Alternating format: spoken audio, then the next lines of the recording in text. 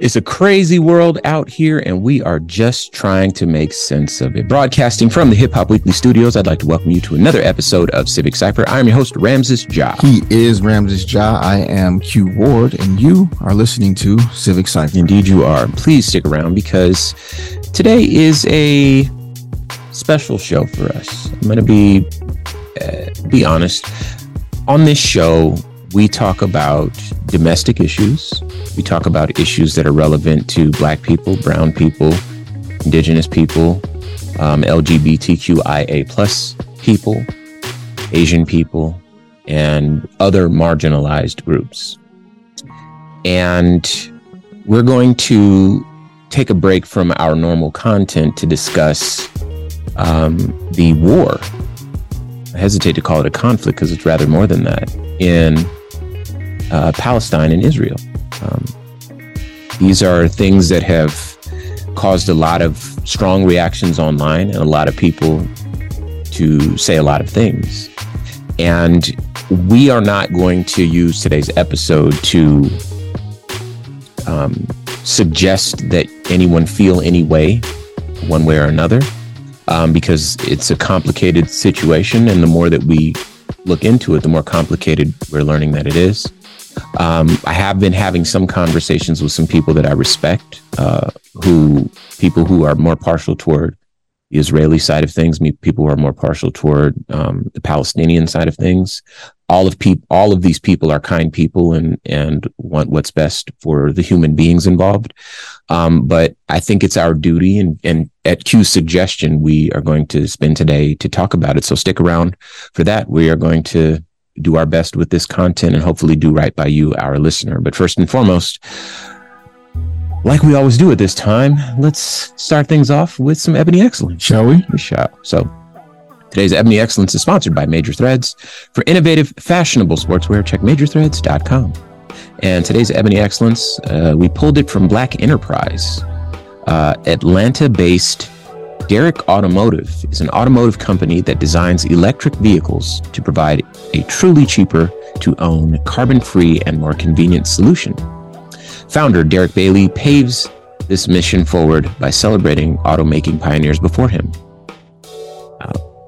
Bailey founded his company in Atlanta's Midtown showroom last year, allowing customers to feel the essence of Derrick Automotive, as they are the first minority-owned electric vehicle company in the industry.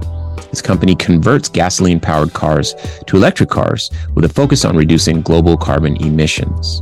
This year, the future of the electric vehicle for Derrick Automotive will launch. The prototype vehicles will be equipped with a loop-gen generator system that will charge the car's battery and eliminate charging plug-in stations, per the company's website. Derrick Automotive is devoted to using revolutionary technology that makes a global and social impact more than 100 years after C.R. Patterson & Sons, the first Black-owned auto manufacturer, made its mark. This is kind of important because, as the world becomes more digitized, as things become more technological, it is important that there are Black voices in the room, that there are Black market forces, that there are Black optics in these conversations that are being considered. And Derek Bailey, of course, being the first Black-owned electronic vehicle manufacturer, is a person who's checking that box and making sure that we're not forgotten, because Lord knows if we were overlooked when it comes to facial recognition and the problems that came with that, there could be some problems with this as well. So moving on, what we're going to do is we're going to break today's show up into two pieces.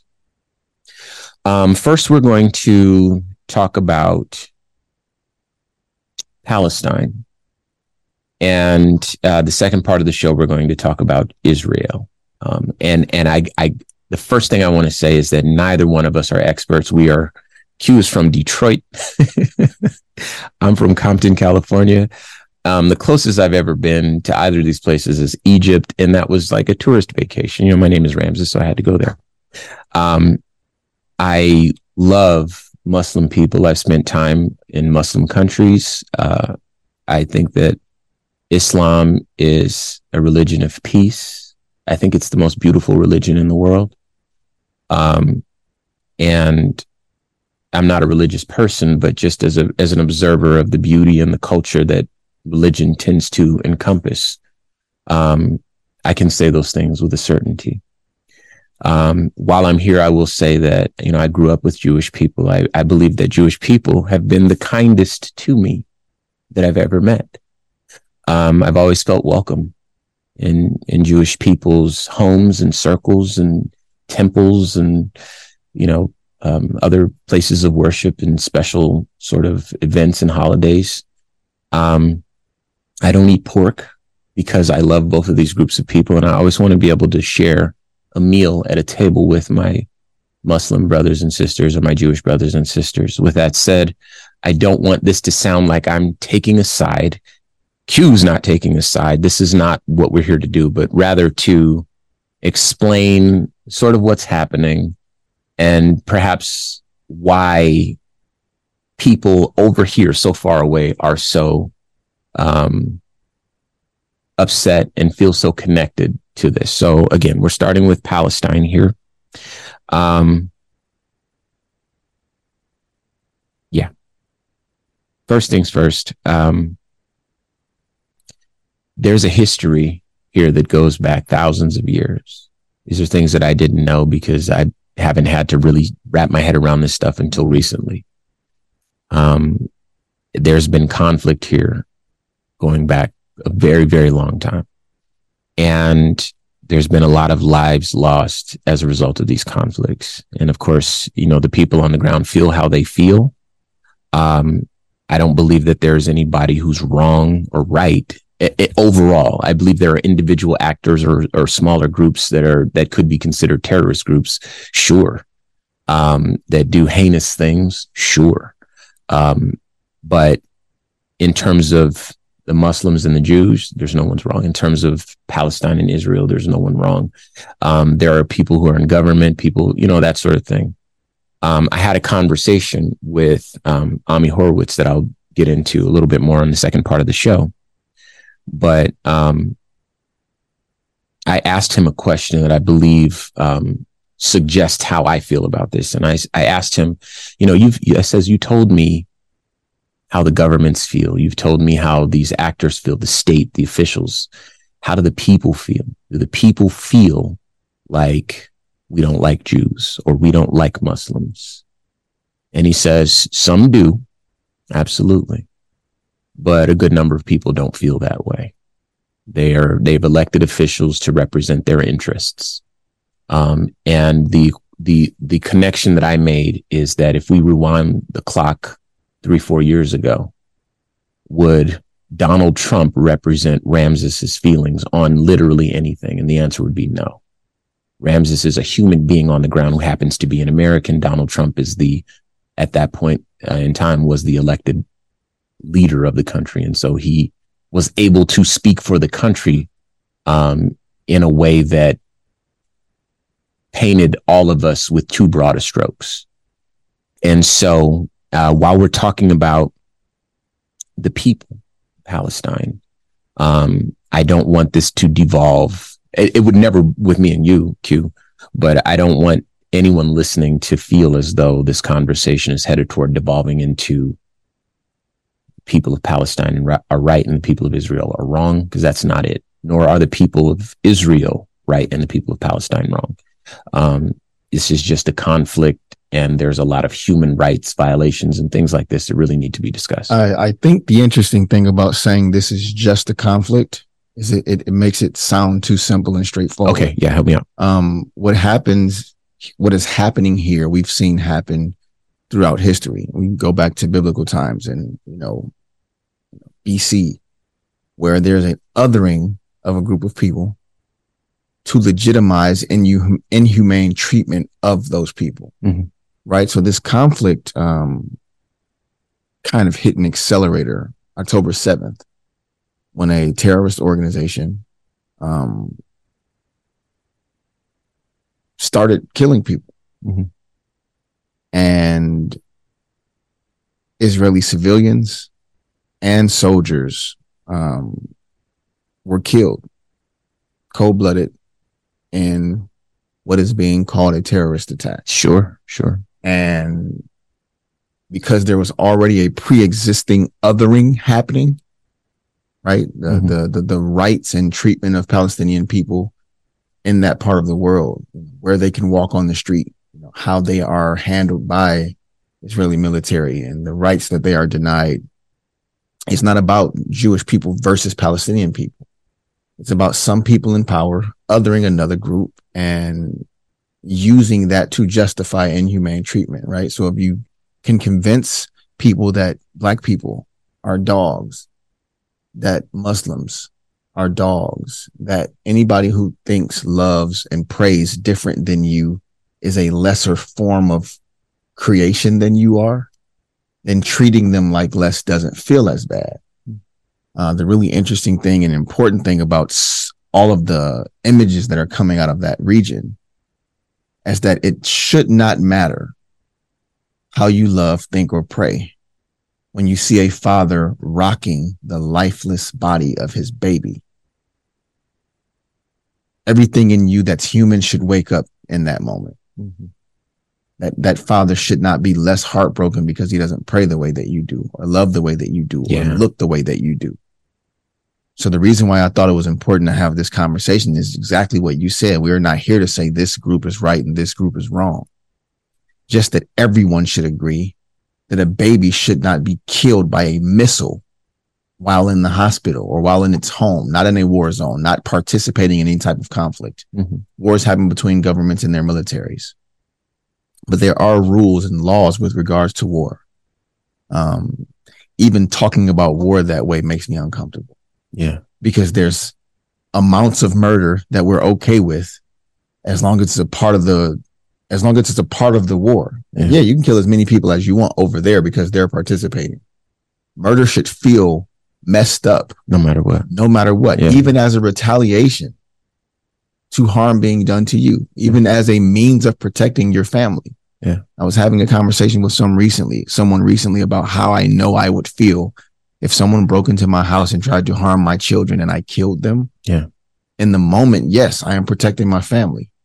Afterwards. But as soon as my family is safe, I've killed someone. It's a horrible feeling. And that would be such an impossible thing to reconcile. That is not even a just punishment for trying to harm me. Man, listen. If there's a way to get you off of me and off of my family, restrain you or whatever the case without ending the worst possible outcome, I'd love that. Now I understand that there are times when that is not the option. You don't have the time to think about that. You don't have the tools to facilitate that in a way that's, let me take care of this person that's trying to harm me or those I care about. Let me make sure I'm being graceful to them. And in that moment, that might not be the case. Yeah. But we've become, because of kind of our militarization, our military has a great marketing department. Let me say it like that. So video games, movies, it makes the military look like a really cool thing. And I think it's a necessary thing. And I think that those who enlist voluntarily to defend us are incredible people. Right. But a lot of them come back from war different. Yeah. Because murder is murder. And most of the times our governments, I don't just mean ours in the US, I mean collectively as human beings, justify murder as a means to protect wealth and resources, not human life and the defense of our rights to survive. But yeah, over there's some stuff that they own that we want, or that we own that they want. And as a measure of deciding who's going to own that piece of land, those resources that are in that land, we're going to murder each other until one of the groups decides, okay, we've lost too much, you got it.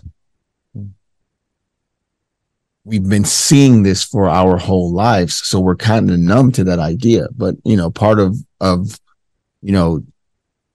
why Vietnam became so unpopular is because some very, very brave journalists and people went over there to get images of it so that we could see how bad it was. Yeah. Because even though we determined that Vietnamese people were our enemy at that time, when we started to see how our soldiers and their soldiers were being affected and impacted, and their people and our people being affected and impacted by that war, it became far less popular. And I think it's very important that there are so many journalists, creators, activists sharing content from over there. Because it's easy to say, yeah, that group attacked them, so they just attacked them back. Well, that's not fair, right? When the Ku Klux Klan attacks, marches, harms a black person, we do not get to collectively say that white people as a whole are terrorists or bad people. When there is a bad faith actor that belongs to a group, the entire group should not become a part of the retaliation or the justice or the judgment of the bad faith actor. I'm glad you said that. Just like in the wake of 9/11. Oh yeah. Trying to put this veil over all Islamic and Muslim people as being terrorists was grossly irresponsible, but a lot of people did it. Lack of information, but also a readiness to other and hate. We're primed. So it didn't even take much to point at a group, right? When our former president called, COVID-19 the Chinese flu, a group was ready to be angry and to other Asian people and harm them. We saw it happen in real time because we made an enemy of them. So people have found out a masterful way to other people to make them less than, so that they can easily justify and reconcile inhumane treatment of those people. Something that black people in this country have unfortunately been dealing with for the entirety of this country's foundation. Let's do this. So there's an individual named Gabriel Miller. He gave a passionate speech at the Chicago City Council. And he kind of spoke to a lot of what you said, a lot of what was being misrepresented in journalism. Initially, we were under the impression that the terrorist group Hamas, I'll say they're a terrorist group because they attacked innocent people at the concert. I know that much is true. They said that they were beheading babies, and they used that falsehood to justify the response from Israel, right? So this guy, Gabriel... And that response not being targeted at that group. Right, exactly. You know what I mean? Like, let's comprehensively and collectively wipe out all Palestinians as a response to this small group. Sure, exactly. So I want to play this clip. It's a good while, but listen to it because I think that he says it best. What people who feel like Palestine, we need to pay attention to Palestine too. This is what those people might feel like. So let's play this. Hello, and thank you for having us to provide our comment. I would like to add my voice to the chorus here today in opposition to this ridiculous resolution. At a time when the rest of the world is condemning Israel for committing war crime after war crime, Chicago is fiddling around on whether to condemn Hamas. By doing so, Chicago will be doing its part in enabling the genocide of Palestinians. And this resolution acts like it's on the side of innocent civilians. So in that case, I'd like to add, are you considering a resolution condemning Israel for using white phosphorus against the civilian population? Are you considering condemning Israel for its planned war crime of forced removal of 1 million Palestinians from northern Gaza? Are you going to condemn them for cutting off food, water, and electricity to Gaza, another war crime called collective punishment? Did it ever cross your mind to condemn Israel when they assassinated Palestinian journalist Shireen Abu Akleh in broad daylight, or when they brutalized the people carrying her coffin peacefully, or when Israeli snipers killed innocent peaceful protesters throughout the March of Return? Did the people in office before you ever consider condemning Israel at any point? Since its inception, when it crammed a country full of people into a 60-mile corner of their own country, creating the largest concentration camp in history, the largest open-air prison in the world? The answer is a resounding no. You never considered it, nor did your ancestors. But unfortunately for you, times have changed. The world is increasingly aware of the crimes of Israel and increasingly aware of the framework of politicians who enable their continued apartheid by resolutions such as these. And in a city like Chicago, with majority black and brown people who have experienced the apartheid-like conditions of oppression in the United States, a generation of young people have emerged who understand immediately that we have everything in common with the Palestinian people and nothing in common with the brutal Zionists under who they suffer. A generation of people who are not surprised when we find out that our politicians, up to our president, spread lies about 40 babies being beheaded in order to rationalize genocide. We're only surprised that they're forced to walk those lies back. But of course, the damage is done. people are still spewing the debunked lies about rape and massacre of babies, even here in this very meeting, when actually there's endless evidence of Israel having killed over 500 babies in the last 48 hours alone, having dropped more bombs in 24 hours than the U.S. dropped on Afghanistan in 1 year. And finally, let it be known that condemning the attack as the actions of some fringe group misses the point of what's going on. The attacks were carried out by a broad coalition of groups from every section of Palestinian society, not just Hamas. That coalition represents a people determined to attain freedom at any cost, and they have arrived at this point in the face of a broad coalition of right-wing Zionists and their supporters like those in the city council who would start a meeting with a prayer calling for their attempt at freedom, a second Holocaust, where are so silent you could hear a rap song cotton when innocent, peaceful Palestinians are annihilated day in and day out like the Native Americans of this country. If it were another time, these same people would be condemning Africans for rebelling against their slave masters during slavery, such as Nat Turner or in the Haitian Revolution. Thank you. Okay. So I know you're going to have something to say. That's your first time hearing that, right? Yes, that is. Okay. So your initial thoughts there. I think some things that he said were very important, using words like Zionism. Okay. Right? Because I don't know what that means. Well, you'll hear people speak about this being anti-Semitic, right? Having empathy towards Palestinian babies being murdered makes you anti-Semitic. Okay. And what he pointed out was Zionism. And that's the idea that all of the land in that region belongs to the people of Jerusalem and Israel, and that they should be able to forcefully take that land over, which is not the same thing as just being Jewish and practicing your faith and believing in love for all people. Okay. You were saying about your treatment by Jewish friends that you have. We have some mutual Jewish friends, some of the best people that we've ever come across. I think love for all humanity is a much more accurate way to paint the way that Jewish people feel. But you have extremists on both sides of this debate. Does Zionist mean a Jewish extremist? Is that what that means? I can get you the exact definition for that if you would like. Sure. Well, while you're looking that up, let me say this.